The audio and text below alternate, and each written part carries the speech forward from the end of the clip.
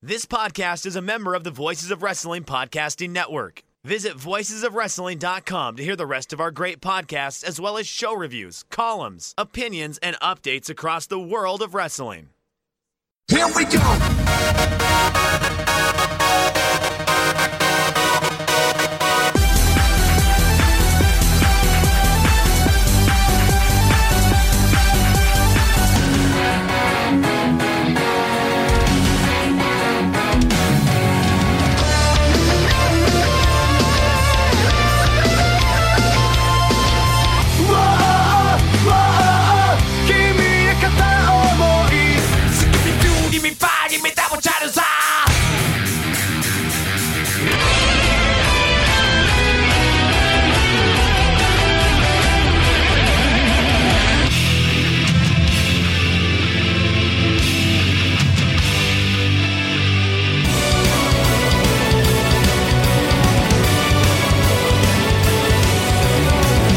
Kiss me like a love song.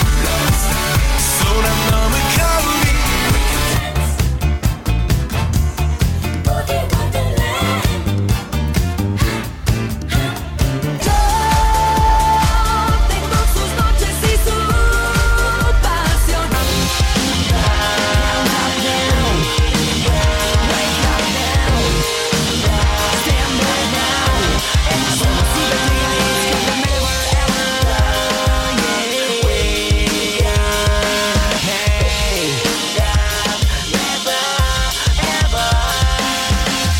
You're listening to the Emerald Flow Show on the Voices of Wrestling Podcast Network. Welcome to the 6th episode of the Emerald Flow Show. My name is Gerard DiTrolio, and I'm here with Paul Vosch, and we're part of the Voices of Wrestling Podcasting Network. You can follow us on all podcasting apps, and if you're following us on Apple Music, please be so kind as to leave us a 5-star review. And if you're so inclined, visit voicesofwrestling.com/donate, and you can donate to our podcast, but there's no expectation of that, and any donation is greatly appreciated. Well, Paul, it was a pretty big weekend in wrestling. We won't talk about it too long, but did you celebrate WrestleMania weekend in any way? Not as much as I thought I would, to be honest. I did watch a bit of stuff, but not really all that much. I did watch Bloodsport, though, and we actually had 2 Future Noah people on there. And actually, one of them I actually came away with being really impressed with, because Ninja Mac had a match on Bloodsport, and I thought that was an actually like really, really good match. That was like the best Ninja Mac match that I have seen. And if that's the Ninja Mac that we get in Noah, then I'm going to be really excited about him being in Noah. Yeah, I missed Bloodsport, but I ended up watching way more than I was expecting. Like I subscribed to Honor Club just to watch the Ring of Honor show. And I ended up watching both nights of Joey Janela's Spring Break, which I kind of regret. I watched Black Label Pro. I watched both nights of WrestleMania. And I watched the WrestleCon Super Show, which was actually mostly pretty good. And I watched a bit of the Impact show, which is relevant because we had some Noah representation on the Impact show with Noah representative Eddie Edwards taking on Tomohiro Ishii in what actually turned out to be a really great match. But it's funny because Edwards is like turned heel recently, and his whole shtick is like, oh, Impact doesn't care about me, so I'm going to represent Pro Wrestling Noah instead, which is sort of funny because I think a lot of people are like see Noah as a bit of a heel promotion these days. I mean, hey, yeah, I mean, makes sense. I really hope that also means that he will make a return to Noah, because he's always been pretty good in Noah, and I think he would be like a really nice addition as well. But obviously we have like a different crop of foreigners coming in now, but maybe Eddie will come in at some point down the line as well, especially now that Japan is opening up again. Yeah, definitely. I mean, just today, they've basically opened up the borders, not to tourists, but for everyone else. So I'm going to assume that it's going to be, I'm sure there's a backlog, but it's going to be a lot easier to get visas anyway for the wrestlers. Yep. Especially, most importantly, they've opened the border to Malta now. So you know what that means. Yes, definitely. And speaking of foreigners that have been in All Japan, I guess one thing we could touch on, because we're not really a New Japan podcast, but Will Ospreay posted a video, and it's pretty clear that Francesco Akira is coming into the United Empire as the new member. Can't say I'm surprised. If you followed Akira on social media, you'd see that he hangs out with Will Ospreay when they're in Japan together and everything like that. They've worked Rev Pro shows together. I kind of expected that Akira would have been back in All Japan earlier this year, but then the Omicron wave hit, and I think that sort of put the kibosh on that, and now he's gone. So, I mean, I wish him the best. I mean, I don't blame him at all. He's going to no doubt a much higher payday and exposure, and that's going to get him probably bookings eventually in the United States. But I mean, I just wish him the best of luck. Yeah, no, it is a shame. Like, I actually would have liked him to see him to get a proper farewell in All Japan. I mean, he kind of got a farewell though at the end of his last All Japan tour. So yeah, I mean, it kind of felt time for him to move on as well. Like, I would have loved him to see him back in All Japan, but I think he kind of had like a very logical end to his run as well. But like, he did finally win the title and everything. So I think that was a nice thing. Going to be interesting to see what he does in New Japan. I really hope that they put him in the same block as Shima in the Best of the Super Juniors, and then force Shima to put him over. Yeah. The only thing I would say that's probably working against him, even though he's sort of Ospreay's guy, is that he is pretty small even by New Japan Junior standards. I think the only wrestler that might be smaller than him is Taiji Ishimori, but Ishimori obviously has a history and certain aura to him. So I don't know if he's just going to be, at best, well, I don't even know if he could be a junior tag team champ, because he doesn't have another junior partner in United Empire. So I mean, TJP, I guess that's quite the duo. But yeah, so I don't know. But I think given what they're giving him with like a surprise and everything like that, I think he has a decent chance of making something of it. Yeah, and I mean, generally people in like United Empire, like they're all pushed strong as well. So Except I for Hanare. I don't think he's, well, yeah. I mean, I feel kind of bad for him, but like at this point, yeah. But I mean, like, and again, he's going to be the only junior in the faction as well. So I would say that he's probably going to get a good run in like Best of the Super Juniors at the very least to like establish him right out of the gate. So, and then everything else after that, I mean, yeah, we'll see. What size is he compared to like someone like Kushida? I bet you Kushida's bigger than him. Is he that small? I don't know. For some reason, he's not that small in my head. Maybe he is. Yeah, he was the smallest junior in All Japan. Yeah, because like that was always like kind of like my thing where it's like, okay, if they're the same size as Kushida, they have a chance. And if not, then it gets a bit dicey. But yeah, I mean, we're going to have to wait and see. I mean, he is bigger than Taiji Ishimori, I'm pretty sure, or at least taller than Ishimori. I don't know, because I'm trying to think of it in my head, because in my head, Kushida was always like the smallest one, but I don't think him and Ishimori were in New Japan at the same time. No, I don't. Or maybe briefly cross paths, but I think within like 6 months, Kushida was gone. So one thing that we forgot to talk about on the last episode was the Great Voyage 2022 in Yokohama on March 13th. We're not going to go over the whole show. It was the show with the GHC Tag Team Title Tournament and the GHC Junior Heavyweight Title Change, where Eita defeated Daisuke Harada. Just some thoughts of that show, Paul? Yeah, I mean, it was a solid show overall. Was a little surprised to see Eita win the title from Harada. I really thought Harada would go into the Sumo Hall show as champion, but obviously it kind of makes sense to put the title on Eita as well, since he is probably the biggest star and like the biggest draw in the junior division, because he has drawn in Dragon Gate. So I guess that makes sense if you want to sell like additional tickets to Sumo Hall. Yeah, and we'll talk about that Sumo Hall show in a minute. But I thought it was a good match, but I was somewhat disappointed. I thought they could have a real banger, and it was just like, I don't know, like 3.5 star thing. Well, but to be fair, I mean, that's kind of, I think, a mistake we've been making with Eita and Noah in general, because we're always thinking of like, well, this is the Eita from like Dragon Gate, but we don't get Dragon Gate Eita and Noah, because they are always like a lot more stake heavy than they would be even as a heel in Dragon Gate. So, and it seems like he's like working a bit differently in Noah than he would be in Dragon Gate as well. So I think it's like need to kind of like adjust expectations for Eita matches in Noah compared to like Eita matches in Dragon Gate. Right. He's playing to like the Paris Del Mal stable expectations, basically. Yeah. And what do you think of the tag title tournament? I like those matches as well. I think those matches were really, really good. I mean, I am a fan of Hideki Suzuki, so I'm happy with the outcome of the tournament, and it was the expected outcome of the tournament as well. I thought all three tournament matches were pretty good. I don't think anything blow away really, but like I had a good time watching all three matches, and I think all four teams worked pretty hard as well. And I actually probably like the final the most. Like I actually did have a feeling at times that maybe Inaba and Kaito could actually pull this off and win.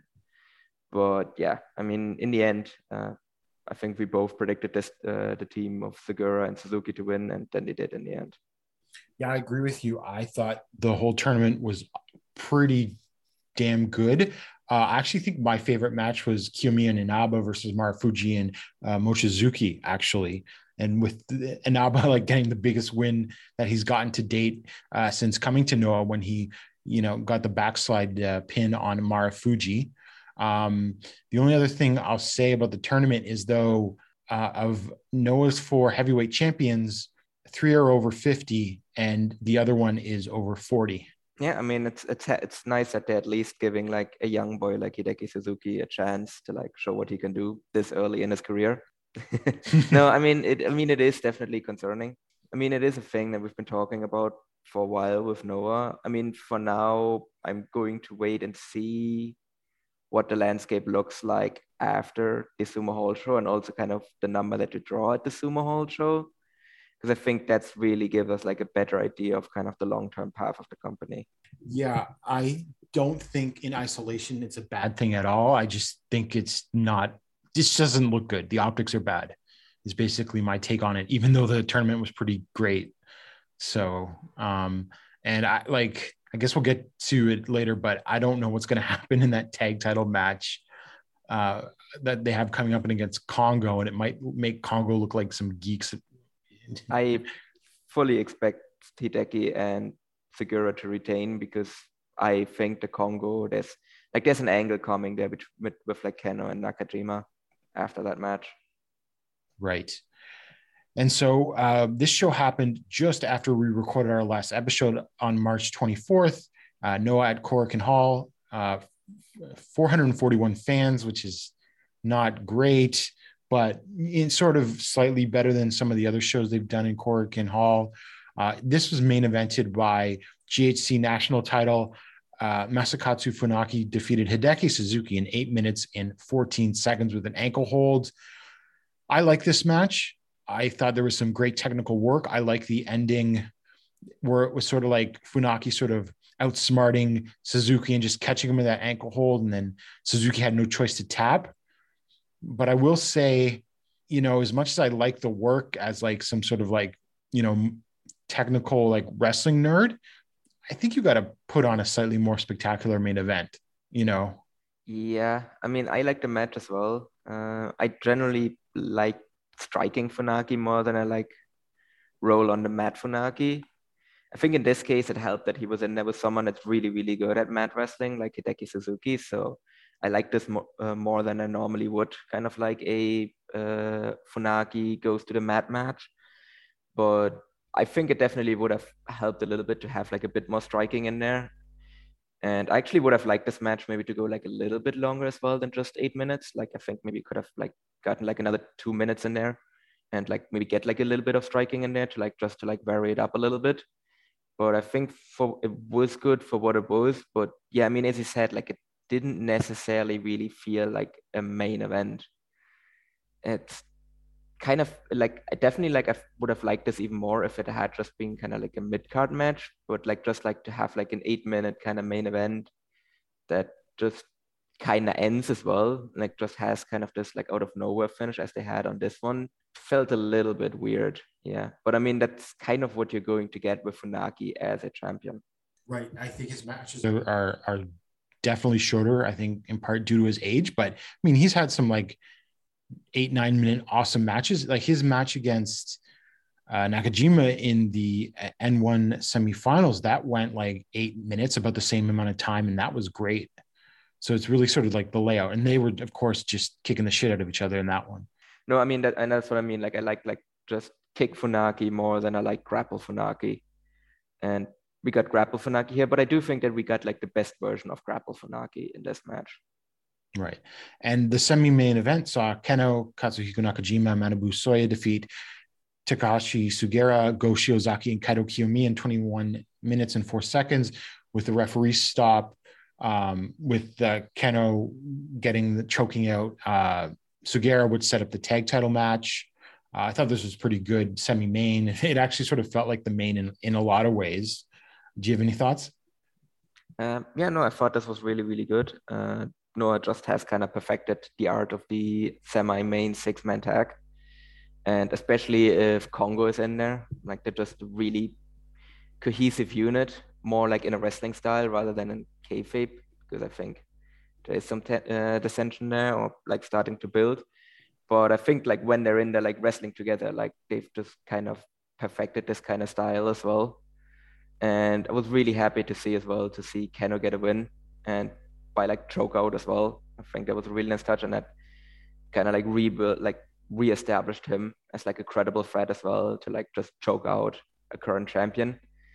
So that was a really good job of like establishing him as a credible challenger for a title at the Sumo Hall show.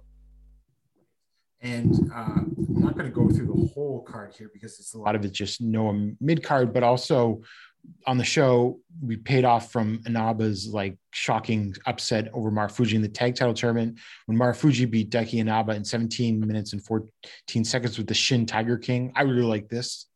I think I'm probably a lot higher on Marufuji these days than a lot of people. And I just thought this was a really solid match that told the story of Marufuji coming for his revenge. No, I just always like, I think I really like Marufuji whenever it's in there with Inaba. Because just for some reason, like, I don't know, like I would assume it's not actual hatred, but it just always feels like Marufuji just absolutely hates Daiki Inaba, and he just always beats the shit out of him. And that's regardless of what match they're in. Like it can just be, yeah, I mean, it can be like an actual match with stakes, like the tag title tournament match. It can just be like a singles match like this one, or it can just be like a random 6-person, 8-person tag team match. Like whenever they're in the same match together, Marufuji seems to just always gun straight for Inaba and just always go straight after him. So like, I don't think we've ever really gotten like a reasonable explanation for that, but then again, we don't always need one. And I think just whenever these two are like in the ring with each other, like it is always a lot of fun. Yeah. And then in the match that set up the main event on the N Innovation Sumo Hall show, Stinger team of Hayata Yoshinari Ogawa and Yuya Susumu defeated Perros Del Mal, De Japons, Nosawa, Rangai, Eita, and Kotaro Suzuki in 1 minute and 44 seconds when Hayata hit the headache on Eita. I mean, I guess this was a shocking win to sort of hype things up, but I also think it sort of gave away what the result of the Sumo Hall main event is, because they're not going to have Eita, an outsider from Dragon Gate, lose in less than 2 minutes in a 6-man tag and then drop the title. I mean, maybe, but then again, he is an outsider, so like it could just be that that's the end of Eita and Noah, but I don't really feel like that. Like it feels like he's just kind of really settling in as a regular. But I mean, he is kind of getting a bit more stuff to do in Dragon Gate as well. So I'm not 100% sure that he's going to retain the title. I think it's very likely that he will, but I could also see them just putting it back on Hayata right away, or not right away, because it's been like half a year now. So I'm not half a year. It's, I don't know. Like I wouldn't put the title back on Hayata, but I could very easily see them do that. Right, because Harada's reign was only a couple of months and we were coming off of a long Hayata reign. I mean, but he is like, there's a reason why they put him in the main event of that show, because he is kind of the biggest, like they're of like the guys that are signed to Noah. He's probably the biggest draw in the junior division. Like he always gets like merch, like whenever they do like merch presentations, he's always there. Like he has quite a few fans. So if they do want to like continue like have like the N innovation shows and have someone that can like draw a crowd, like probably worse choices than Hayata as far as Noah signed people go. But I mean, obviously they can still draw with like someone like Eita on top. It's just obviously that he's not signed to Noah. The only other match of note, I'd say, on the show, Masato Tanaka defeated Daisuke Harada in 13:45 with the sliding D. This was really good. It was a perfect length for a Tanaka match. You know, Tanaka dominated, then Harada tried to make his heroic comebacks, but then Tanaka put him away. I would definitely say, like, if you watch basically from this match onward to the main event, that's really all you need to see on this show. Yeah, pretty much. Yeah, it was a fun match. Yeah, I don't really have much to say on this otherwise. It was fun to watch, but obviously like nothing blow away, but you can definitely like use your time worse than spend it to watch this match. Yep. And then on April 3rd, Noah held this part of the Step Forward 2022 tour. They had a show in Gunma, which was the sort of retirement show for referee Akihiko Fukuda. Fukuda started in All Japan. He was in the ring crew, and then he became a referee in 1987 in the aftermath of Riki Choshu and his guys jumping back to New Japan, because that took Tiger Hattori back to New Japan, and All Japan was just left with two referees, Joe Higuchi and Kohei Wada. So Baba made Fukuda a ref, and then he jumped to Noah in 2000 and has been working since then. He's going to continue to work behind the scenes in Noah, but he's not going to be reffing any matches. And thanks to Hisame for sort of translation and providing the history of Fukuda. So also on the show, Kohei Wada decided to bring his sharp referee skills to Noah. And it was sort of funny because he refereed the Stinger versus Perosa match, and he was arguing a lot with Nosawa, which was sort of funny to see. Yeah, it was kind of bizarre to see Wada in a Noah shirt. I'm not gonna lie, I was like, oh, this is weird. This feels wrong in a way. He's reffed in Noah before. Yeah, but you know, like obviously, like he's so clearly tied to All Japan. But yeah, I mean, obviously, like he's done it before, but it's like it still kind of like it feels wrong to see him in anything but like an All Japan ref shirt, really. Right. Well, it's funny him fighting with Nosawa because Nosawa is a Muto guy, and Wada and Muto did not see eye to eye, and that's why he left sort of from 2011 till 2013 when the Wrestle One split happened, in part over the incident involving Taru and Nobukazu Harai. So there's no love lost there, I think, honestly. Yeah. I mean, good thing. Yeah, I mean, good thing that Muto is currently injured. But I mean, Nosawa has worked All Japan though. That's right. Yes, he was Black Tiger 7. Allegedly. Allegedly. Allegedly. There's no way to prove that that was Nosawa. That definitely, like, it's just he just randomly disappeared at the same time as Nosawa started turning up in Noah.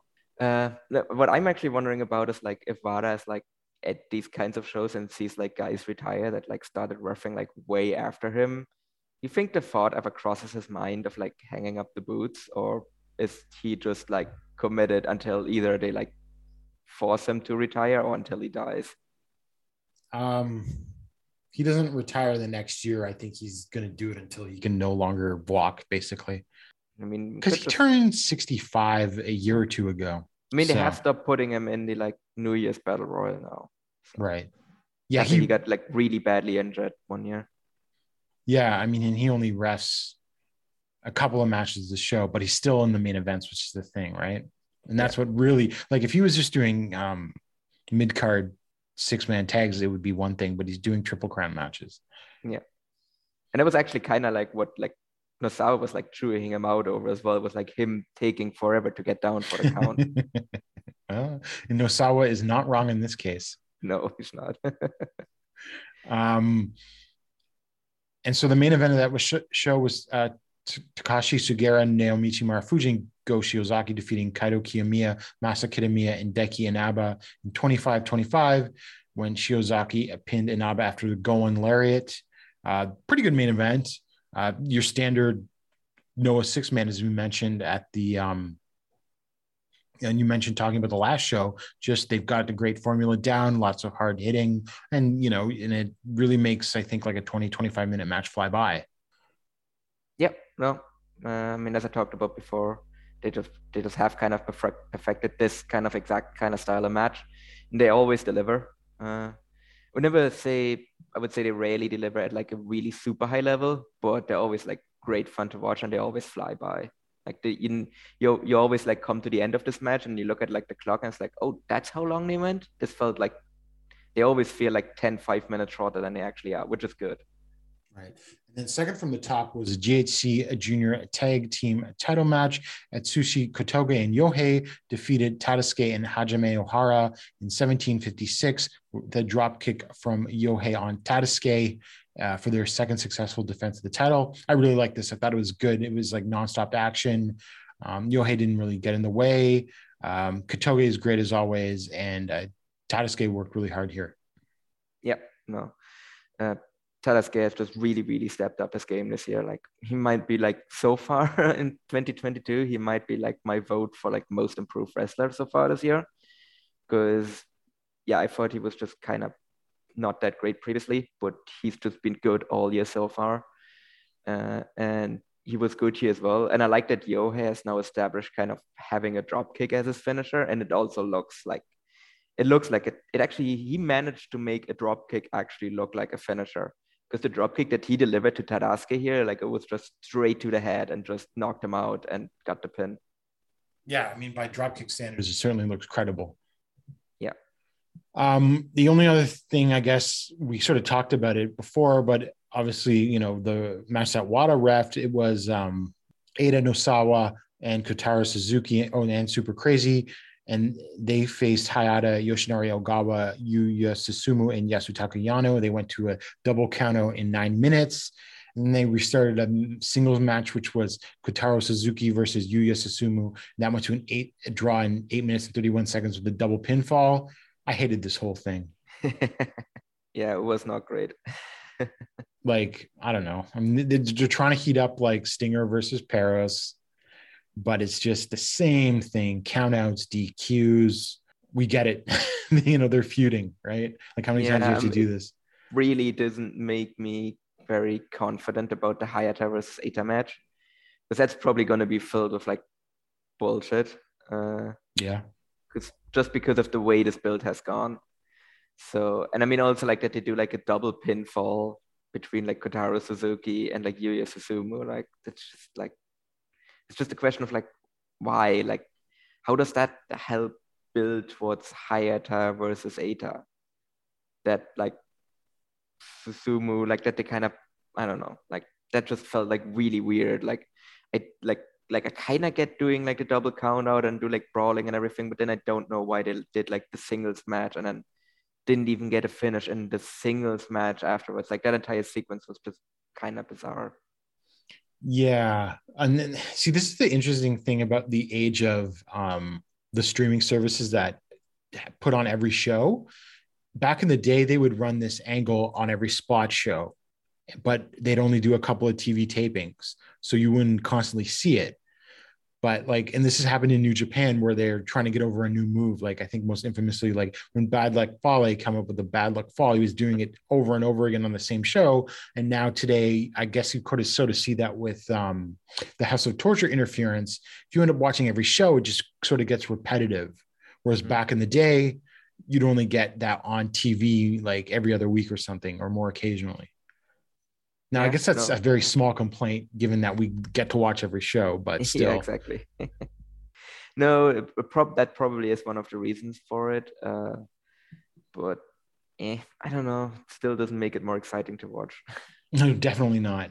And in a match that I really liked, Hideki Suzuki defeated Manabu Soya in 10 minutes and 37 seconds with a royal stretch.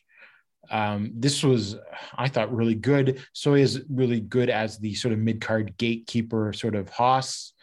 And it was like Suzuki trying to ground him, Soya trying to use his power moves, but then Suzuki trapped him and got the submission. Mm-hmm. Yeah, no, that was a really fun mid-card match, as you said. Really nice clash of styles as well. Kind of took Suzuki a little bit out of his comfort zone, which was always nice to see. But to me, like the result obviously was never in any doubt. But again, Suzuki has just recently returned to the promotion, so it's always good to like kind of like he did win a title, but it's always nice to give him like a couple like singles wins as well to kind of just establish him or re-establish him rather. Now, the rest of the matches on the show were just like, your standard opening tag matches. Although I will note, once again, King Itani of Funky Express has pinned Kinya Okada, because it was King Tani and Muhammad Yone defeating Yoshiki Inamura and Kinya Okada in the opening match. So we're still at that stage. Yep. I mean, yeah, I was like, oh, okay, Inamura and Okada versus Funky Express. I was like, okay. Yeah, I think I know how this one is going to go. And then it went exactly as I expected it to go. And yeah, I mean, at this stage, like, I don't know. Kinya Okada, maybe, but maybe at some point they'll be like, hey, maybe we should do anything with this guy. But like, I don't know. Doesn't feel like they ever will. I will just say I was looking up ages of wrestlers today, and I thought maybe Inamura and Okada still had a year or two to go before they turned 30, but I knew they were in their late. No, they're both turning 30 later this year. Yeah, they're the same age as Eita. just look at like the different stages like these guys are in. No, I think Eita's been wrestling longer though than both. Yeah, Eita has been wrestling way longer because they debut really quite young in Dragon Gate. Yeah, no. Eita obviously has been wrestling way longer, but like again, like if you want to do something with Okada, like you kind of have to start building him up now. And not have him still be like the fall guy in the first match on the show. And Inamura too, really. Yeah, I mean Inamura too, obviously. But Inamura is like very clearly at like a level that is like way above the one of Okada. Right, but I don't think Inamura is as high as he should be either. Yeah, though. No, obviously not. But like I still have hope that like at some point they're just gonna like pull the trigger on Inamura because they still keep him like in like semi-relevant positions. Whereas with Okada, he's like in the first or second match in the show, and 90% of the time he's taking the fall. Right. Yeah. So it's going to keep going on until it doesn't, or maybe it will forever the rest of his career. I don't know. I mean, like sometimes I really like Okada, but sometimes it feels like this is his lot. Yep. Has there actually been like a guy that is just like actually signed to a proper promotion that is just, even after they get out of the young boy stage, they're just always the fall guy with never even like a modicum of a push? I mean, you could say that about, there was like mid-carders back in the day in New Japan and All Japan that were like that. I know, like, do you think Kinya Okada is going to end up having a bigger career or a career similar to Masao Inoue, for example? Like Inoue got the All Asia tag titles, I think, once or twice. But again, that actually would require them to actually give him like a win. Right. But those are like specifically mid-card tag titles though. But I mean, that's the thing. Like, do they see him as a junior? Do they see him as a heavyweight? I think he's a heavyweight. He's not mixing it up with the juniors other than the mixed tags, but there's other heavyweights in the matches. And like, just compare him to Miyawaki, who's I think maybe got a year on him in career wise. And like Miyawaki's like clearly in the junior mix, even if he hasn't really gotten any big wins yet. Yeah, no. I mean, Okada is kind of too big to be like a junior, but I mean, Miyawaki gets wins over Okada though. Yeah, so, which was explained to me that Miyawaki is his senior, but that doesn't last forever, and especially at the heavyweight junior divide. I mean, Goto is the senior to like another, like there's in other promotions, there's Hiroko Goto is the senior to like Kazuchika Okada. That doesn't really matter. Yeah. So that was the Noah show in Gunma. And so we'll just hop over some previews. April 8th at Korakuen Hall, really two matches of note. Kazuyuki Fujita and Takashi Sugera versus Go Shiozaki and Masato Tanaka. Obviously, that's going to be building up the Sumo Hall match between Shiozaki and Fujita later this month. And we are getting a preview of Noah versus Zebrats when Junta Miyawaki takes on Hio. Any thoughts about either of those two matches? I'm interested to see how Zebrats do, because are they going to wrestle like the way they would in Dragon Gate, or are they kind of going to like adjust their style to be a Noah? So kind of looking forward to see what they do in an actual match on Noah. And on April 9th, on a show that's really just all multi-man tags, we do get one big match, Takashi Sugiura versus Keno, that again is building up to the tag match. Yeah, that one I could actually see go either way, to be honest. I could see Keno winning that. And if we're thinking that they're going to do the split, like Keno looks like he's got Sugiura's number, but then chokes at the end in the tag title match. Yeah, I think that actually makes a lot of sense. Yeah, because again, like I said, I think there's an angle after that match. So I think, that would be like a very logical story to tell there. And so as it stands now, the card for the April 29th and Innovation show is pretty fleshed out. We've got Noah versus Zebrats, Daisuke Harada, Alejandro, and Junta Miyawaki versus Shun Skywalker, SB Kento, and Hyo. We've got a three-way match of Dragon Bane versus Alpha Wolf versus the MVP of WrestleMania weekend. I'm just joking, Ninja Mac. Although I will say I really like the Ninja Mac versus Brian Cage squash on the ROH show. I don't know if you saw that. No, I haven't seen the ROH show, but I heard that he did well on that show as well. Oh, I mean, it was just a match that lasted a couple minutes and Cage squashed him. But, you've played Fire Pro, right? Yeah. You know the release German that sends you halfway across the ring? Oh, yeah. Where if you have dynamite on the outside, you just chuck someone out of the ring with the German and make them explode. Yeah. Yeah. Well, no, he wasn't chucking them out of the ring, but it was he was at one side of the ring and then you sort of go all the way to the other end of the ring. Much, yeah. Cage was doing those Germans to Mac. Basically. Okay. They looked awesome. And it reminded me of Fire Pro when I saw them. Ah, nice. Yeah. I mean, you can do that with Ninja Mac and Sugiura. Oh, definitely. Yeah. And then we have Kotaro Suzuki versus Yuya Susumu. Waste of Suzuki, if you ask me. Neo versus Hao in a loser loses their name match. That's actually another match that I could see go either way as well. I think Hao loses his name. But I do because they're trying to establish a new identity to him.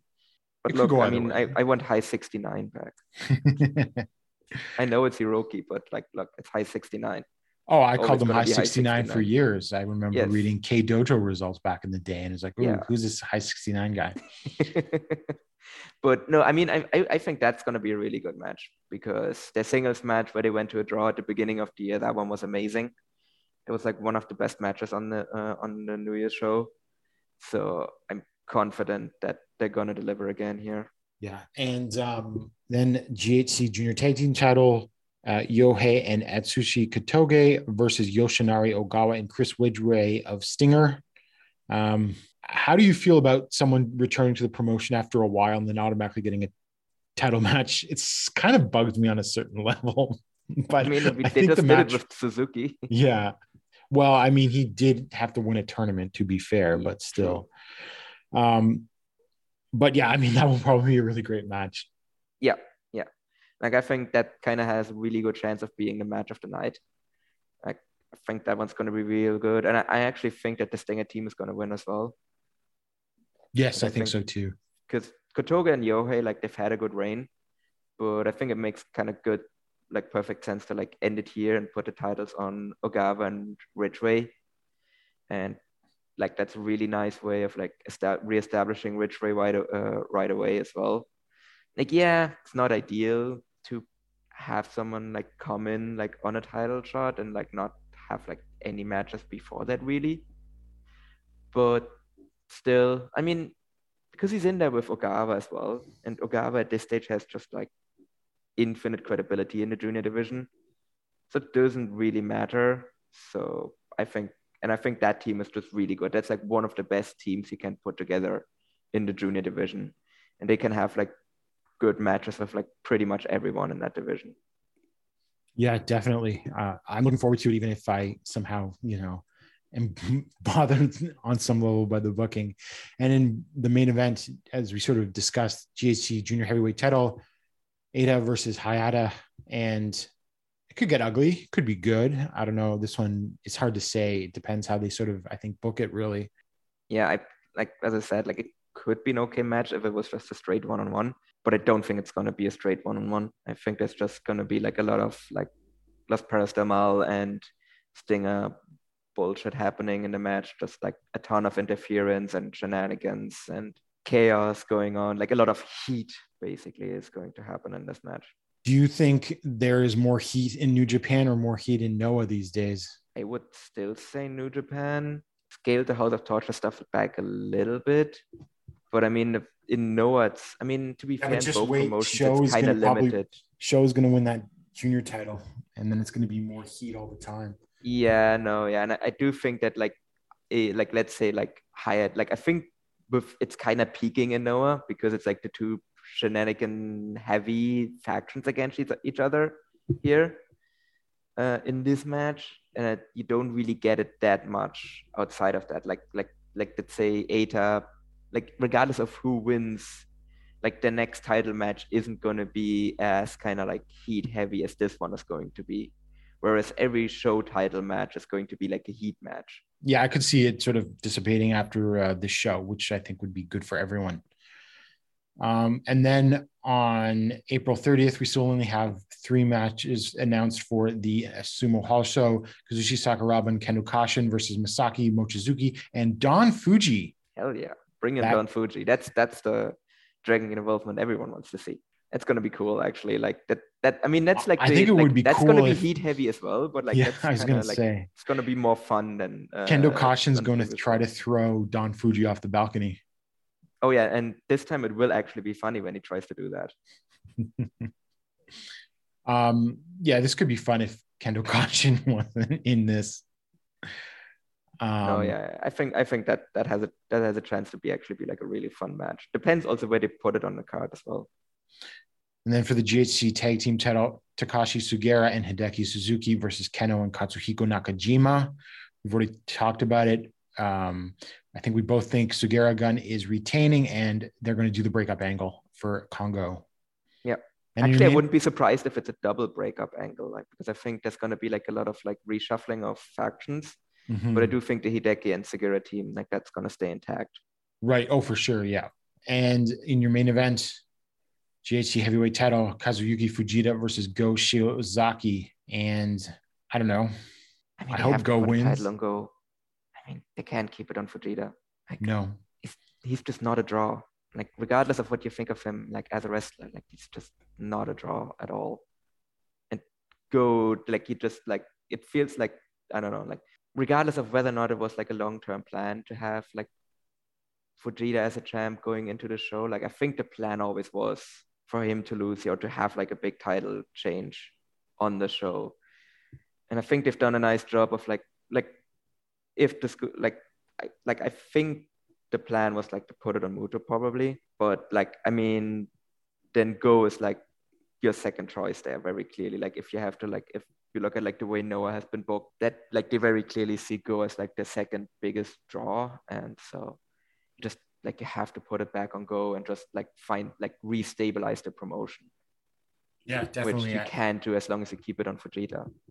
Yeah, it's just going to be more and more of a decline if Go wins. And Go has not been geekified either, but he could be if he loses this, along with everyone else in the company that's under, well, Go's 40 now, but everyone going younger than him is getting geekified. I mean, and that's the thing, like that there seemed to be also like a shift after Muto got injured, because it seemed like they were like gearing up for like a long-term rebuild of Go Shiozaki after he like lost the like entire challenge series. But then Muto got injured, and then all of a sudden Go started getting like all of these singles wins to like build him back up as like a credible challenger.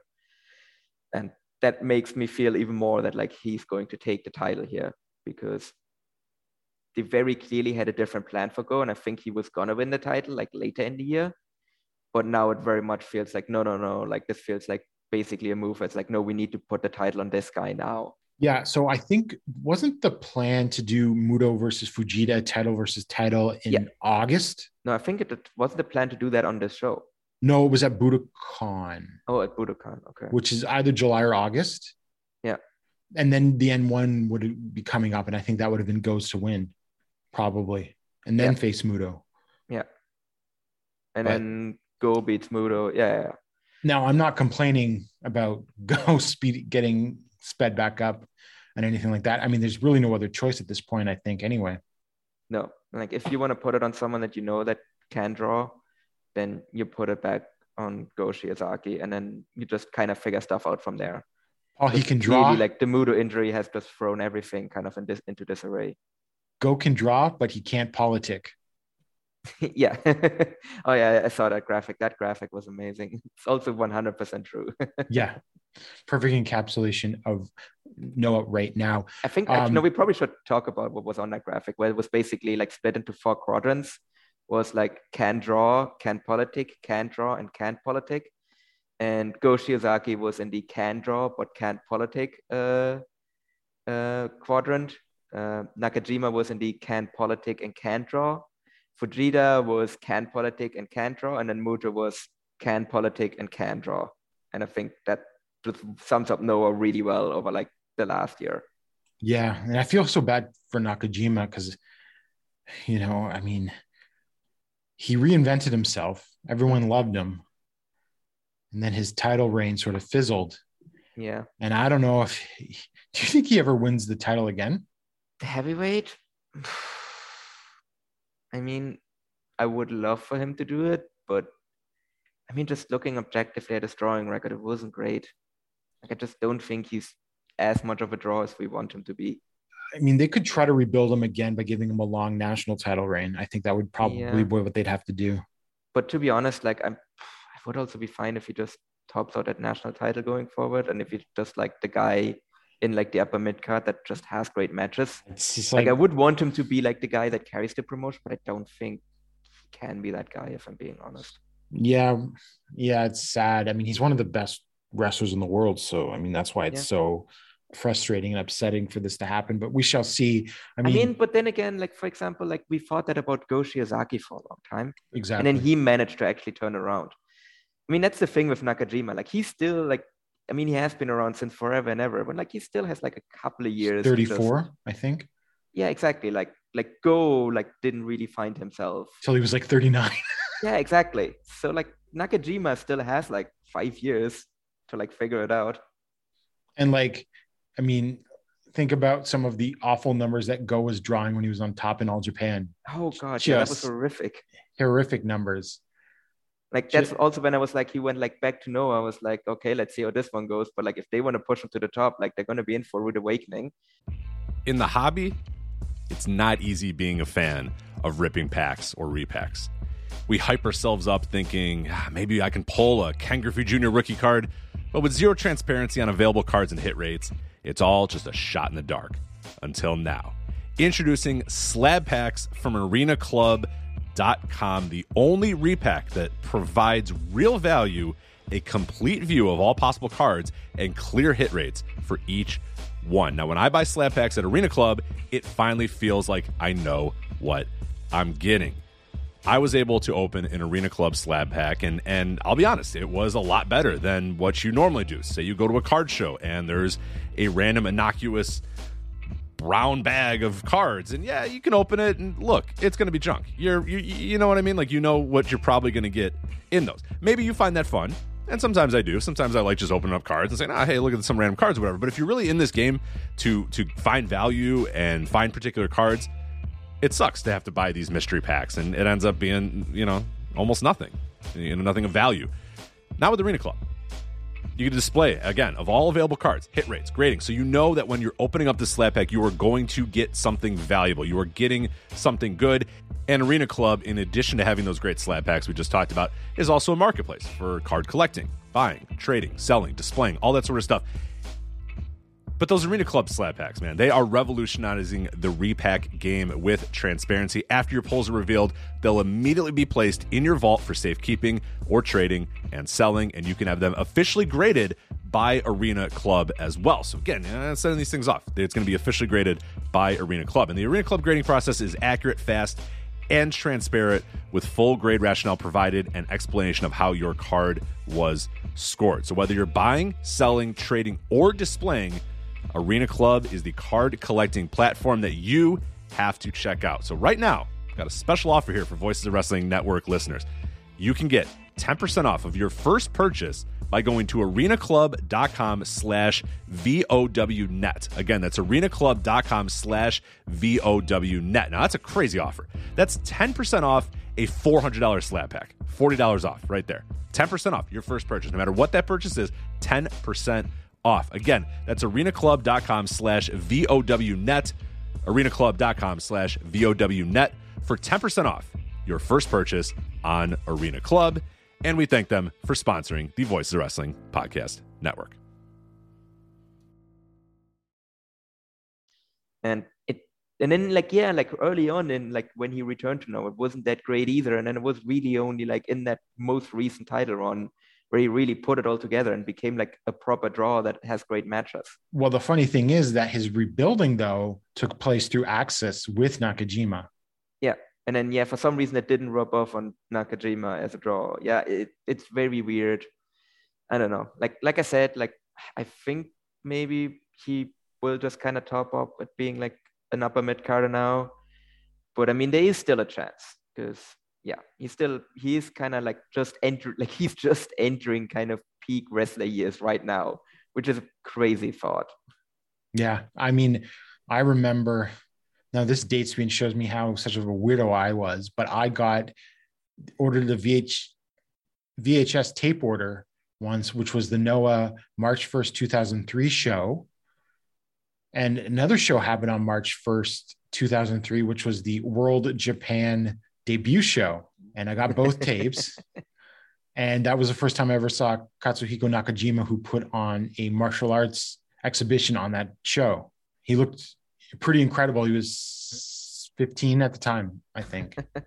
And I followed him literally from the first time he ever made a public appearance on a wrestling show. So like that's what I mean. Like that's why it's so crazy that he's like only now entering like his prime wrestler years, really. And that World Japan show was horrible, by the way. Oh, I mean, it didn't last. So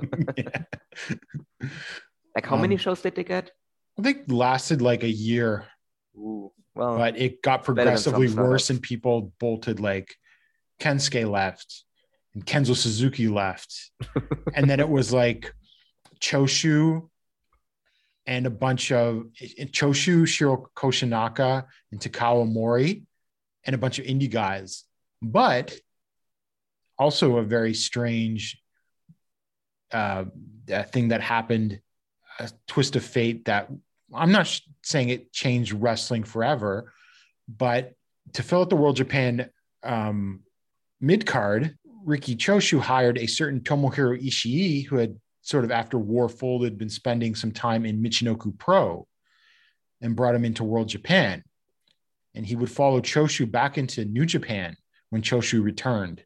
It's always weird, like how you have those weird like butterfly effects in like Japanese wrestling. Like, because like the other example for that for me would be like Kanemaru backdooring his way into New Japan through kayfabe in a way, because he joined a kayfabe faction in Suzuki-gun, but then all of Suzuki-gun got kicked out of Noah, and then that swept Kanemaru back, that swept Kanemaru to New Japan when Noah and New Japan like split, and then he got like a contract, but like again, like that all is like based on him in kayfabe joining a faction, but that turned into a shoot. Like it's very weird how that happened. And everyone in Noah hates him still. Yes, they've forgiven Taiji Ishimori for like, well, not fully, but like I feel like they've forgiven Ishimori more than they have Kanemaru, and Ishimori literally tricked them into releasing him by saying he was going to go to the US. Well, I mean, Kanemaru sort of just gives off that vibe that he's a bit of a dick, right? Yeah, no. And and they're cool with Kenta, so Yeah, well, to be fair, but Kenta also like just did things the right way, where he was just right. Like, and he actually did go to the US. He actually spent 5 years or so, I think, in the US. Yeah, unlike Ishimori was there for like, a month. In Impact, Ishimori was like did like in Impact taping and then went to New Japan. Yeah, well, that's also sort of like what Sonata did too, right? To get out of Wrestle One. I'm going to work a Impact taping and do a tour of Big Japan. And then, here I am in New Wasn't there Japan. reports that he was actually going to try and like get in, like that he was actually trying to get into like WWE, but that was like just before they like did that, like we hire literally everyone spree. Yeah, I think he did want to go, but yeah, he couldn't make it to WWE. Whereas for Ishimori, that always felt like he actually just never actually wanted to go to the US. That was literally just an excuse to go to New Japan. It's funny with Sonata because he couldn't even do the humor that they make the Japanese wrestlers do in WWE. Right? Yeah. Imagine him trying to do like Jiro or Tozawa, right? He can't do that. No. I mean, that's why they made him the Great Sonata in Impact, because, yeah. Anyway, so that's our coverage of Noah. We're going to have a lot of All Japan Champion Carnival to cover on the next episode. So we thought we'd cover what's going on in those shows. But if any other big matches get announced, probably on April 30th, we will quickly go over those on the next episode. And so before we get to All Japan, we just have a message from our sponsor, HelloFresh. And so what is HelloFresh? Well, with HelloFresh, you get farm fresh, pre-portioned ingredients and seasonal recipes delivered right to your doorstep. Skip trips to the grocery store and count on HelloFresh to make home cooking easy, fun, and affordable. That's why it's America's #1 meal kit.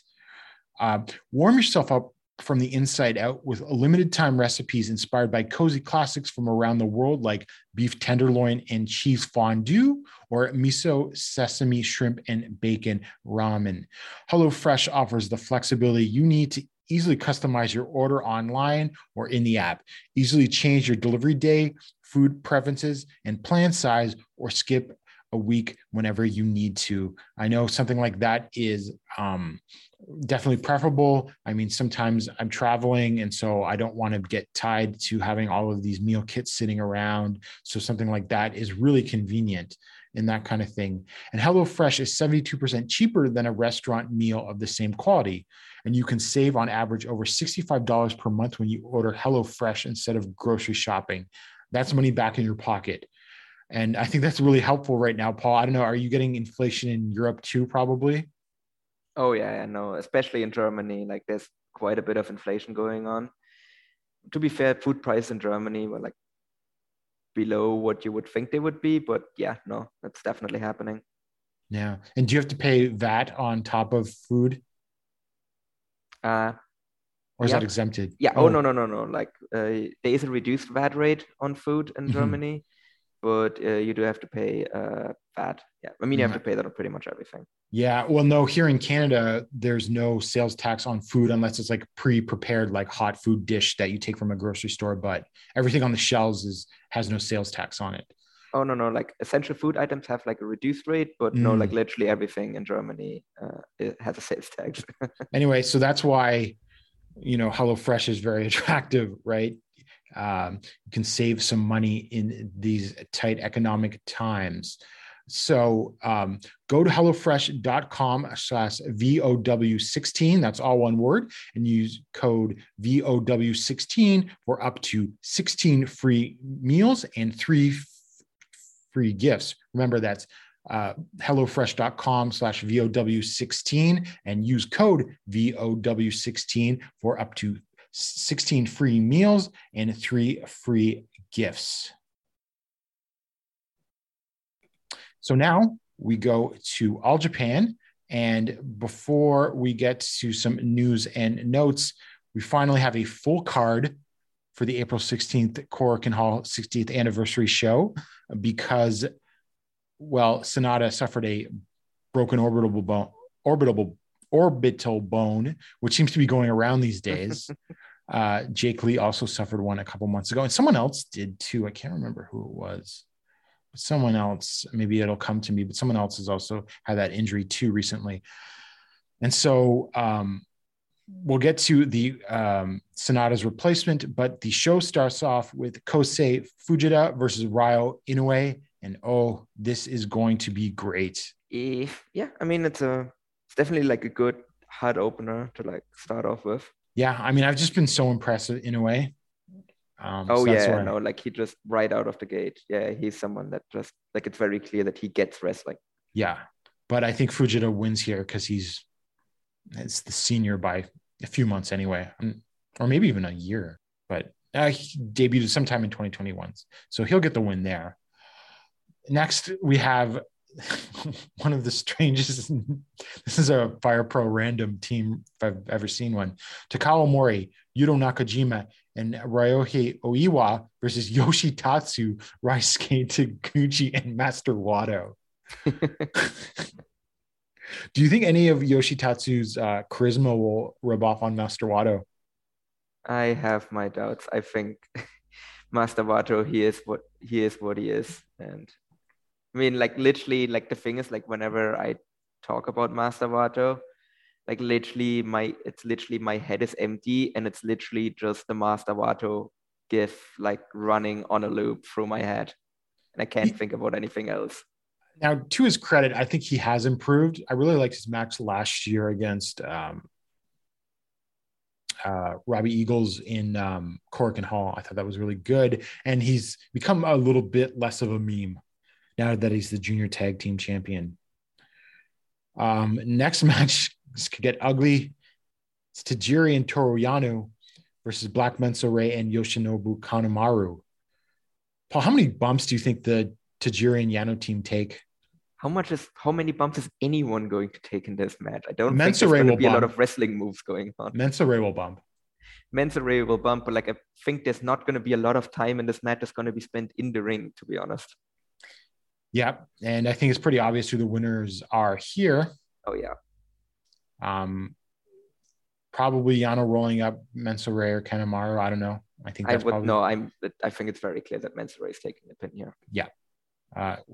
Kanemaru does a lot of jobs, but Menso Ray is basically a jobber. Another really interesting team, Yuma Aoyagi, Atsuki Aoyagi, Togi Makabe, and Tomoaki Hanma versus Los Ingobernables de Japón, Tetsuya Naito, Shingo Takagi, Hiromu Takahashi, and Bushi. Over on the number of bumps that Togi Makabe will take at 0.5.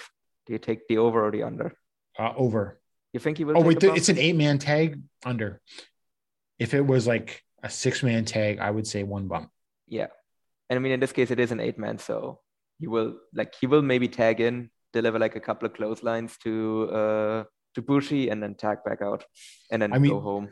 This match, I think, will be pretty good, unless it's just like Hanman Makabe in the ring the entire time. But I'm like really excited to see Yuma mix it up with Naito and Takagi. Yeah, no, I think that's going to be great. I think that's going to be a ton of fun. But I do also think that like Atsuki is going to take the pin here. Really? You don't think Hanma? I mean, he just got tapped out by Fujinami. Yeah, that's true. But I mean, Hanma does a lot of jobs. True. I mean, you can't always have Hanma be the guy taking the fall here. I think that's fine too. But obviously, Los Ingobernables is going to win this. Oh yeah, no, I'm actually looking forward to like what Atsuki can do in the match as well. Yeah, I guess Hiromu of all people too. Yeah, exactly. Like that's actually going to be really interesting. Yeah, I mean, we'll see if he has the chops to be what it takes to be junior ace against the junior ace of another company. Yeah.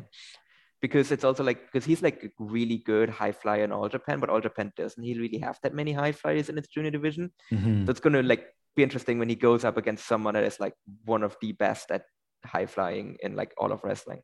Yeah. And the next match, I think this will be hard hitting. Suwama, Shotaro Ashino, and Dan Tamura versus Hiroki Goto, Yoshihashi, and Yo. Yeah, no, that could be good as well.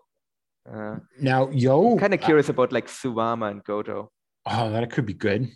I think Ashino and Goto, I think, is what the money in this match is going to be. Yeah, actually, yeah. Those two have never really, like, those have never ever been like in a match against each other, right? No. Now Yo takes a lot of pins in New Japan these days. I've been reading results, but Tamura is just obviously the fall guy here. Yeah.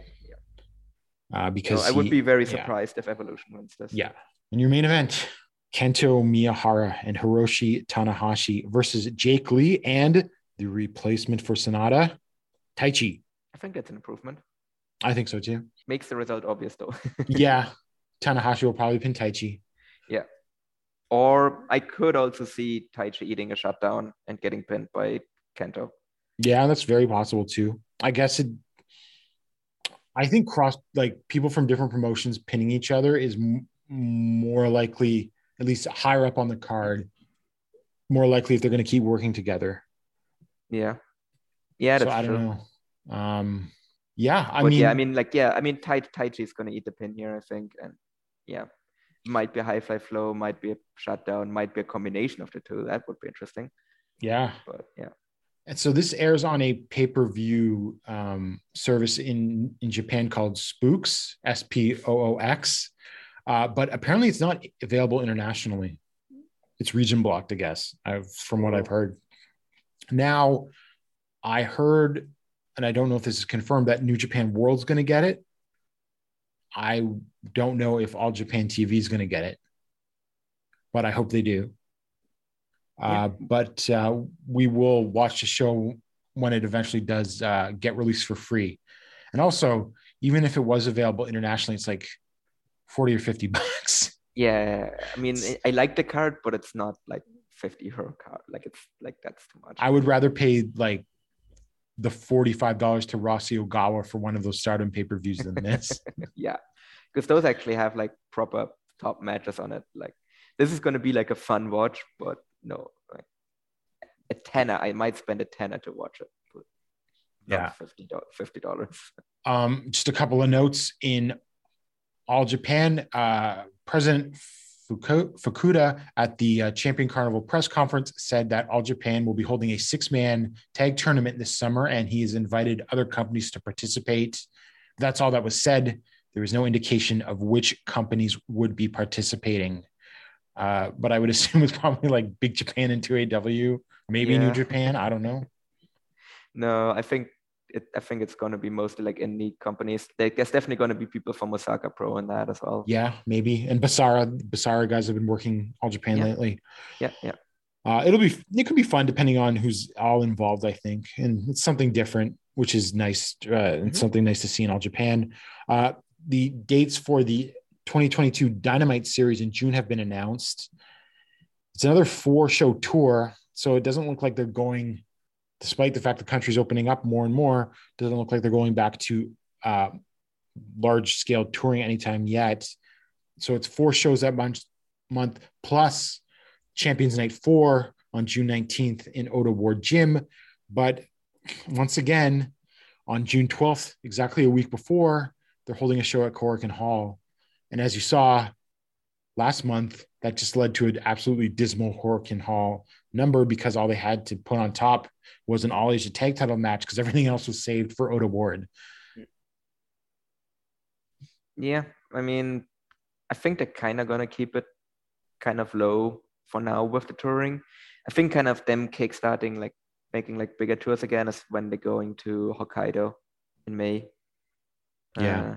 And I think then from there, I think we might see them start touring a bit more for the rest of the country. I think things like this tour in June isn't really generally that big anyway. It would not shock me though if like once the summer gets in a full swing that they do start running more shows. Because I think it's also like you have to book the buildings in advance, like for quite a while. Yes. So I think even if they probably wanted to like, if they probably even wanted to like go to like other places, like they probably had to like plan out these tours like months ago and weren't quite sure yet how far they could actually go through the rest of the country. Yeah. We already talked about the Champion Carnival last episode, but I thought we'd just talk about really quickly the first show of the Champion Carnival, which is on April 9th in Osaka Edion Arena number 2. And it's like every participant has a carnival match in it. So we have Block A, Shuji Ishikawa versus Shigehiro Irie. Block A, Jake Lee versus Shotaro Ashino. Block A, Ryuki Honda versus T-Hawk. Block B, Kento Miyahara versus Kumar Rashi. Block B, Suwama versus Yuma Aoyagi. And Block B, Yoshi Tatsu versus Takuya Nomura. That's a weird main event. Well, that's just the match order hasn't been decided. That's just what I got off of Puro Love. Like I would assume that Suwama versus Yuma is probably going to be the main for that one. Yeah. Does any big upsets stand out to you on night 1? I mean, Honda maybe. Maybe. Like Honda, like I could maybe see get the win, and that would be kind of an upset. Yeah, I could see that. I should note, I have a preview up on the Champion Carnival at voicesofwrestling.com where I go over every participant, make a few notes. And in my preview for T-Hawk, I noted that he's sort of like just a guy right now and sort of great, right? They had him take the fall to Okada in that 8-man tag match where they teamed with Fujinami. Obviously, because Shima's not going to do the job. Fujinami's not going to do the job. And Al Lindemann is the G-Rex champion, so he has to be protected. And I just feel like T-Hawk's spinning his wheels right now and great. So I could see he just eats a pin here. And I could see him not doing that well in the tournament and not being that protected either. Like, I don't know for sure. And sometimes companies will still protect even their like mid-card guys when they do in a promotional stuff.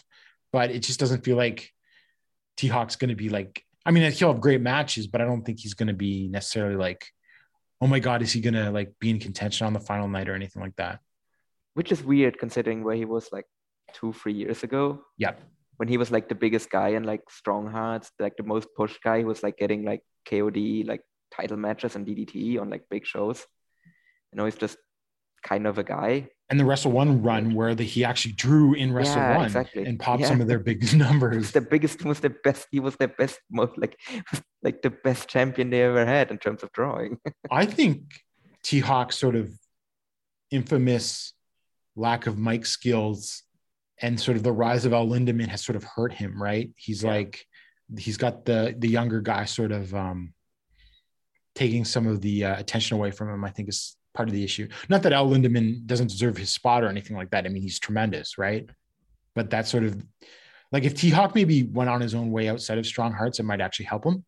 I mean, it's kind of a thing that also keeps happening to T-Hawk as well, where he starts to get outshone by his tag partner. Because what happened when in his team with Eita as well, where Eita is like a bigger star than him now. Oh yeah. Yeah, sure. Maybe it might be time for him to like leave Strong Hearts and just kind of become his own guy as well. And one other thing I noted in my preview, do you think Yuma gets his first singles win over Suwama on the show? That one is the one that I've been pondering because I could really see this one go either way, and it would probably tell us quite a bit about the way the tournament is going to go. Like, I think that is like I said, that's going to be the main event most likely, and it is really the most intriguing match on the night one of the Champion Carnival. Like I said, I could very much see it go either way, and I think there's logical arguments to be made for either man to win here. I mean, gun to my head, I'm going to say Suwama wins. Okay. Yeah, I'm really torn on this. I think it's possible Yuma wins, but I'm 50-50 on this. Other interesting things that could happen. I think the big dog or Booker Man is beating Irie because Irie beat him in their last singles match to win the Gayor TV title. I think there's actually a decent chance Ashino beats Lee because I think Lee's winning the tournament. And they do a come from behind story with him. Yeah.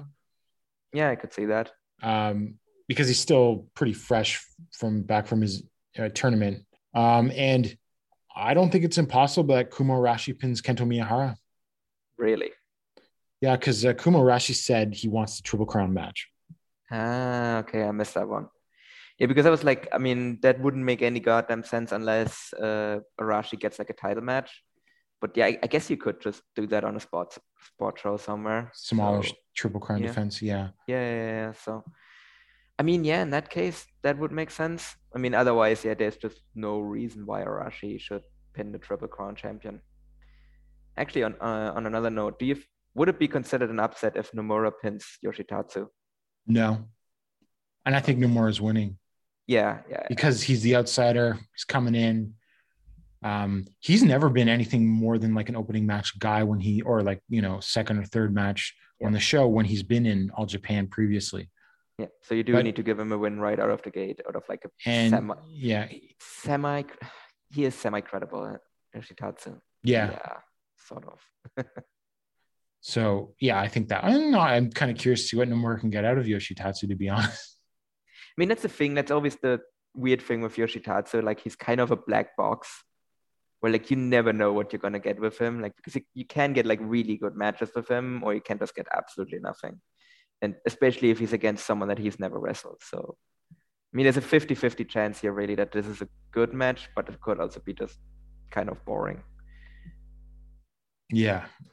So I think it's a fairly intriguing first night with some big matches. I think Suwama versus Yuma headlines.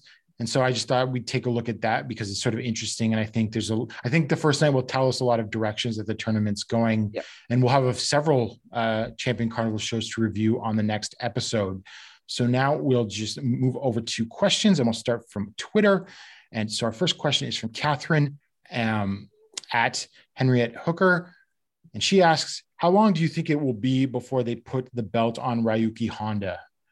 I think that's actually something that could very well happen. I don't think they just pick a 22-year-old who didn't even get trained in their own dojo and give him a big push like that if they didn't have big long-term plans for him.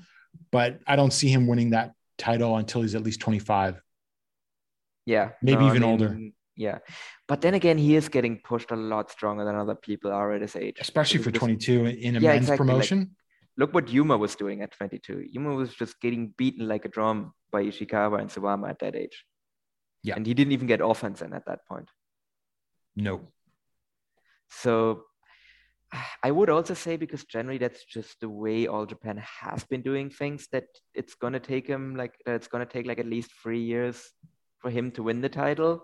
But it is just kind of unprecedented, like the way they have been pushing him. Well, I wouldn't say unprecedented, but it's not something they have done in like forever. So Yuma is like 26 or 27, I think. Like, and he's 25 still. Oh, Jesus. Yeah, but he didn't start getting a push until he was like 23. Yeah. So Honda's even younger than he was when he started moving up the card. Yeah. So that's why I'm like, I would also say that's probably going to take him until 25 to win the title, but I would not be shocked if he maybe wins it at 24 as well.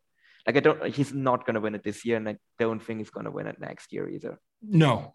I'm sure he will segue into a tag title run for a bit too. Yeah. Right. Just like, to establish there's a long heavyweight tag title reign coming for him. And that's really like the thing that establishes him properly. Yeah. What I will say though, what is actually fairly likely, is that he is going to win the Real World Tag League. But will he be with Jake Lee? That is the other question. Yeah. Total Eclipse explode. That is really the big question. Who is going to be his tag partner for that? I could maybe see them put him and Jake Lee together, and then really have them have like a really dominant run on top for like a year. And so there's tension. Like Honda over the top. There's tension between the two right now because like Jake Lee got frustrated and backdropped Honda on one of the smaller spot shows that happened at the end of March.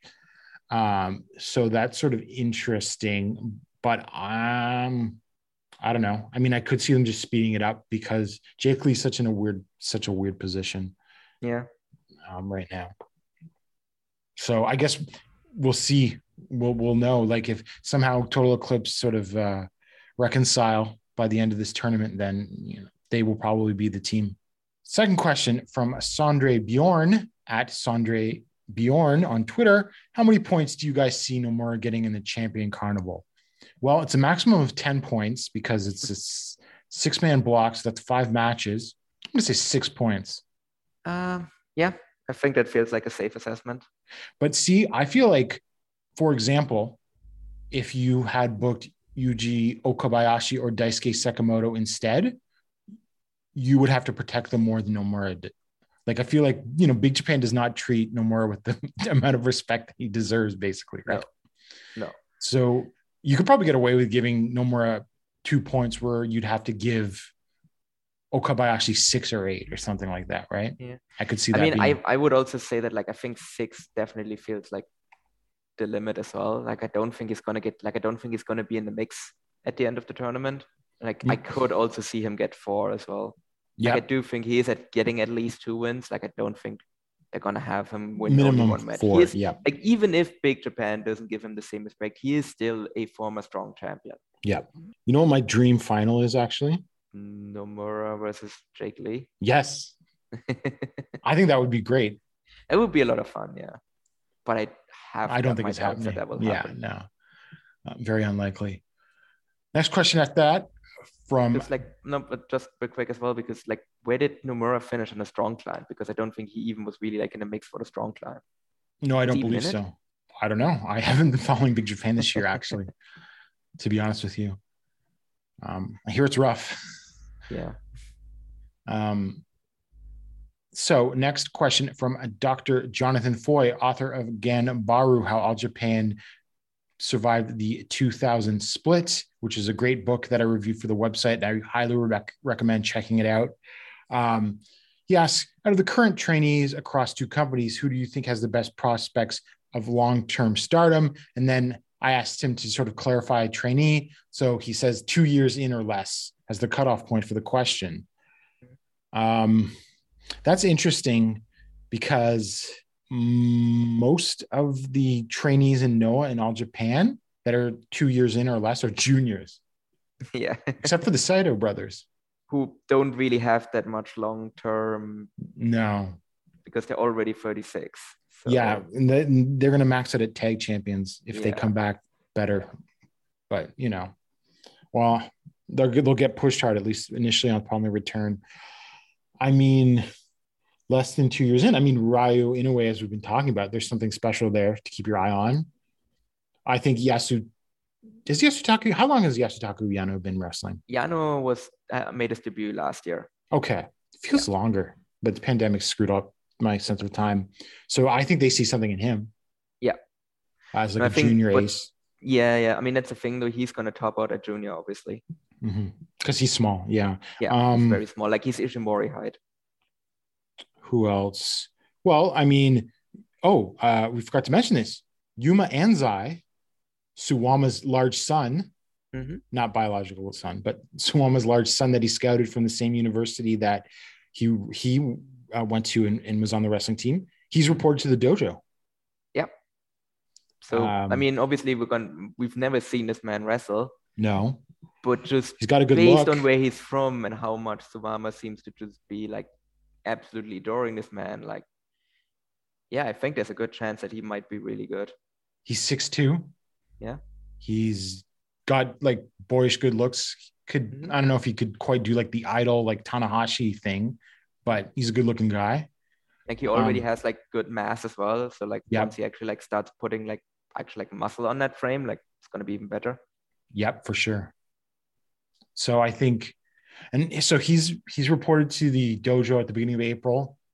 I think the September Budokan 50th anniversary show is a very likely debut spot.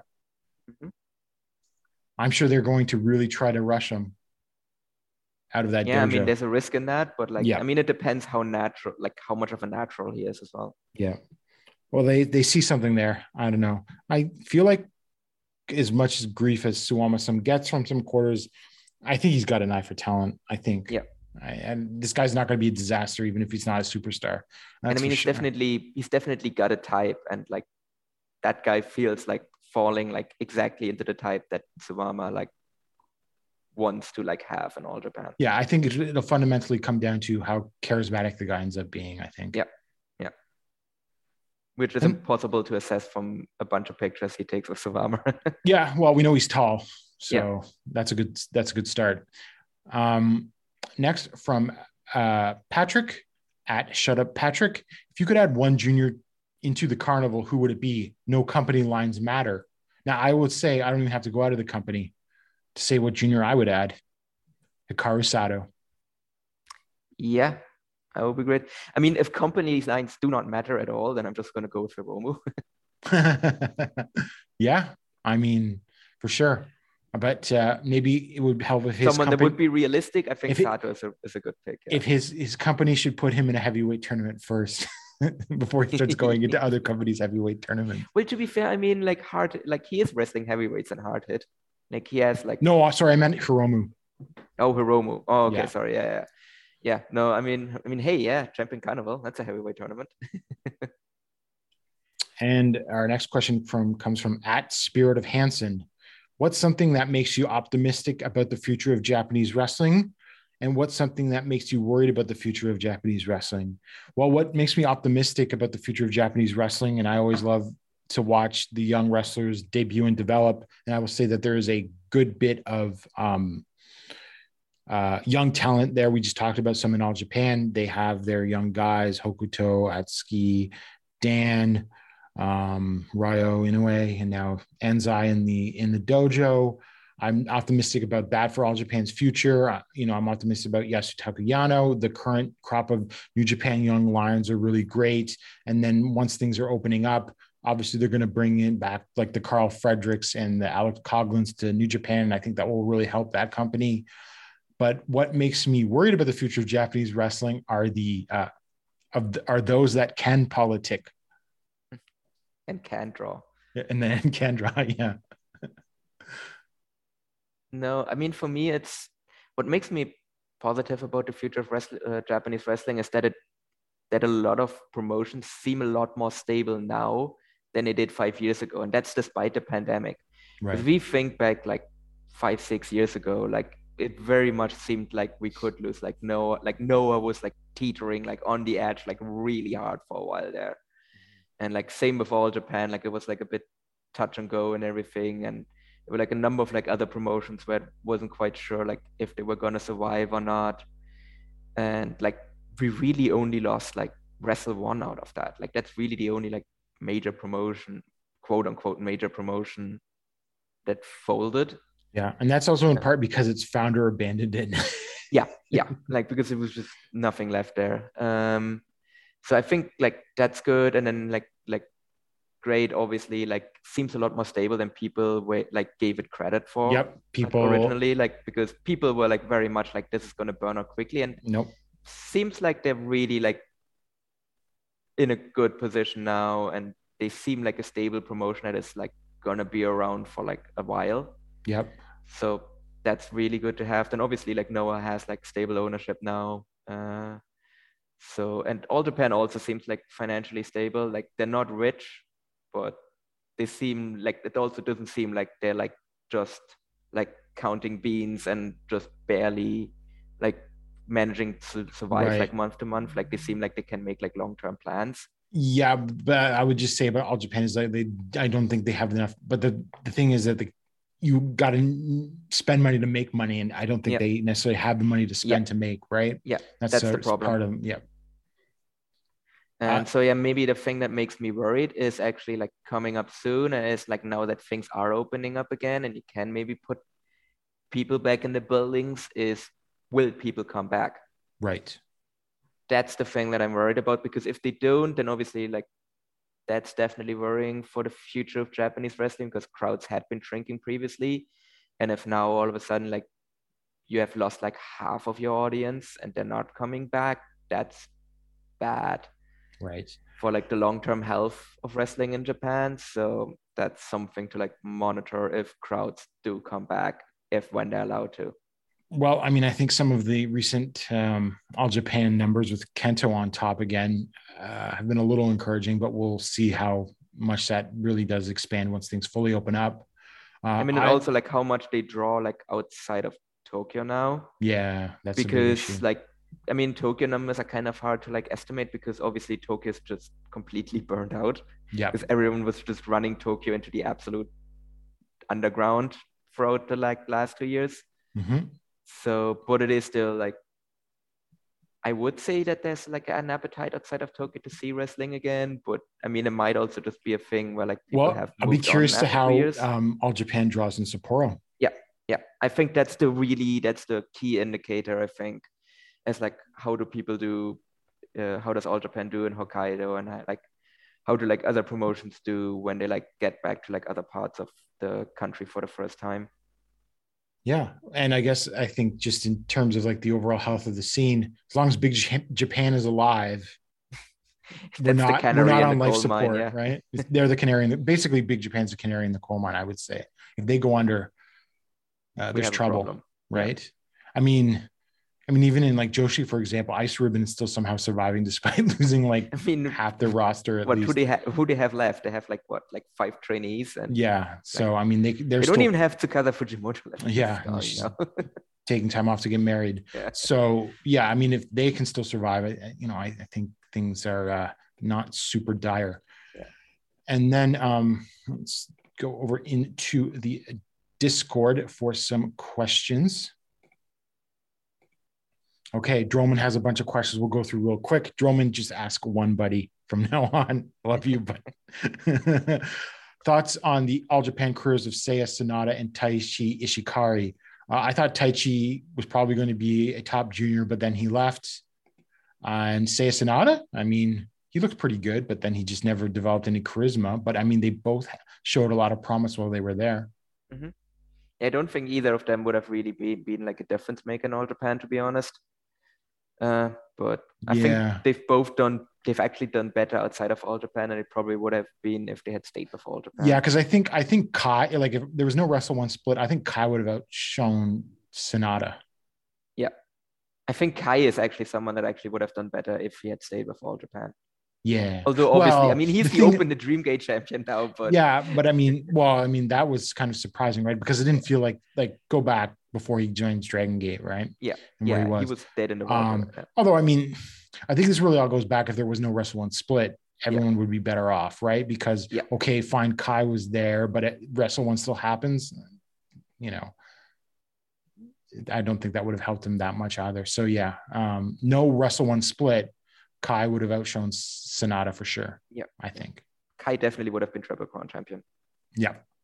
If you had to add one wrestler to either block of Champion Carnival, who would it be from Big Japan, DDT, and Noah? From Big Japan, Yuji Okabayashi. From DDT, Jun Akiyama.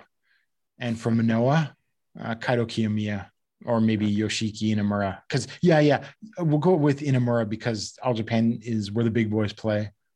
Yeah, like Inamura, I think, would be my pick from Noah as well. It's either him or Segura, because Segura was going to be in the 2020 Champion Carnival. So I still hold out hope maybe that we will get that at some point, because that would just be awesome. From DDT, I would probably maybe put someone in like Akiyama, but I would actually maybe put on someone like Higuchi. I think Higuchi he would be my second choice. Pick. Yeah, Endo would be a ton of fun. Or Ueno, actually. Ueno, I think, would be like a really good addition to the Champion Carnival. And from Big Japan, I mean, it's really only going to be like Okabayashi and Nomura, and we already have Nomura, so I'm going to go with Okabayashi for that one as well. I'll give an honorable mention to Kamitani from Big Japan, actually, in the Carnival, who was supposed to be in the Carnival. He was supposed to be in 2020, right? Yeah. And he would have been great. But unfortunately, he's decided... Nakanoe could be fun as well. I think Kamitani is better than Nakanoe. Yeah. Thing is, of course, Kamitani is now sort of a deathmatch guy. Deathmatch guy, God Almighty. Because they weren't going to make him. He's never been strong champ, so I don't think. Kamitani was strong champ. Oh, was he? Beat Okabayashi. They had that big run where like they tried to make him a guy, and it didn't work. It didn't work, so now he's in death matches. Yeah. If you had to pick Toa Iwasaki and Daimonji So getting a match with Shigehiro Irie for the Gaora title, who and why? Toa Iwasaki. I mean, the man's a prospect, and he's only like 22, 23, and now he's just got his little like Fukuoka, like metro area indie with Kohei Sato. It's just, I don't know, maybe that's all he wants to do, but he could be so much more. Yeah, no, that would be my pick as well for the same reasons. I think that actually could be like a really, really good match too. Do you think Osaka Pro is going to be bigger, better than Collega Pro? Well, yes, because Osaka Pro has it's only 30 minutes, but it's still a TV show on Gaora. Yeah. And like Collega legitimately draws like what? 20 people? 10 people to like their spot shows. Yeah, it's even less than 20 on those things. Yeah, and it's like 100 people on a free YouTube. Okay, I got to watch this because this sounds ridiculous. But Andy Wu and Ryoji Sai had like a King of Collega title match and it went 29 minutes. I mean, I like Andy Wu, so 30-minute Andy Wu match. I've seen 30-minute Ryoji Sai matches and they are not pretty. Yes, exactly. That's the bad part here. But I'm like, it's like a perverse, like, what is this match going to be like type thing, right? And then finally, between Burst, Collega, Osaka Pro, and Vamos Star, what's your favorite All Japan adjacent shindy?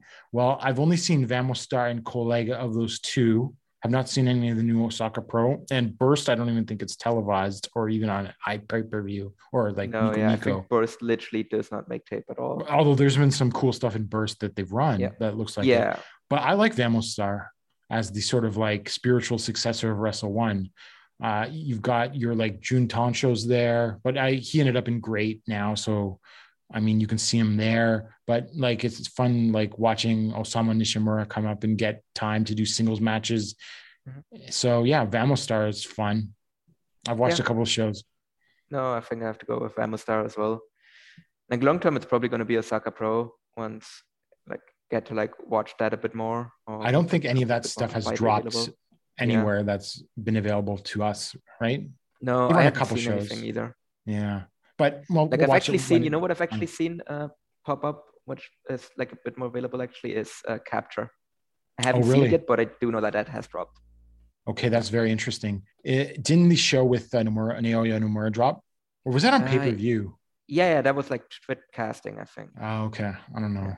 I don't know if I want to spend money on a Capture International show just for one match. I just want to see the Nomura match, right? Yeah. So, but maybe. Anyway, so that's it for questions for this week. So when we come back in around 2 weeks or so time, we'll have a lot of Champion Carnival to catch up on. Paul, do you have any final thoughts before we get out of here? Well, I hope that Yuma beats Suwama, but we will see about that. Yeah. If you told me gun to my head, I really couldn't give you a pick. Like I just don't have a good feel on it, but I think it will tell us a lot of where the tournament goes. Oh, also, by the way, I looked up actually Akira Francesco and Kushida are the same height. Oh, are they? See, Yeah. I think it's because like Akira's so skinny Yeah. that I think he's smaller than he is. Well, to be fair, I mean, if he now gets on that New Japan diet, he's probably going to fill out. So. Yeah, but he was eating chanko every day in the All Japan dojo, True. and he never. Well, I mean, he gained some muscle mass. He I mean, gained the muscle kid mass, was yeah. really scrawny when he started. Yeah. But I'm not sure he's getting any bigger than he is now. And to be fair, I don't know when All Japan last like updated his weight. Like he is definitely, I don't think he's 70 kilograms anymore. No. That's definitely not true. That's like 150 pounds. Yeah. That's no. He's like 160, 170, I think. Yeah. So probably in by that now. case, he's probably like about the same weight as Kushida now. So. Yeah. Okay. So maybe he's got a bit more of a chance. I mean, he's being Osprey's little disciple is obviously going to be a big help for him, right? Yeah. Which is what I say about people that are concerned about Takeshita and AEW. Like, look who his number one fan is. No, and I mean the thing is like if we get like someone in that is like a junior, that is like someone that Osprey likes, I'm very happy that it's going to be Akira Francesco because the other option would be Scotty Davis, and I absolutely do not want to see that. God it will almighty. probably happen at some point, and it's going to be bad. He wasn't but I speaking out, really right? Don't want that. Was he named in speaking out? Yeah. Okay. Well, I mean, New Japan dropped Skrull, so hopefully they'd have the sense not to touch Scotty Davis. Yeah, we'll see. Anyway, okay. Well, for Paul Vosh, I'm Gerard DiChiolo, and we'll see you in 2 weeks.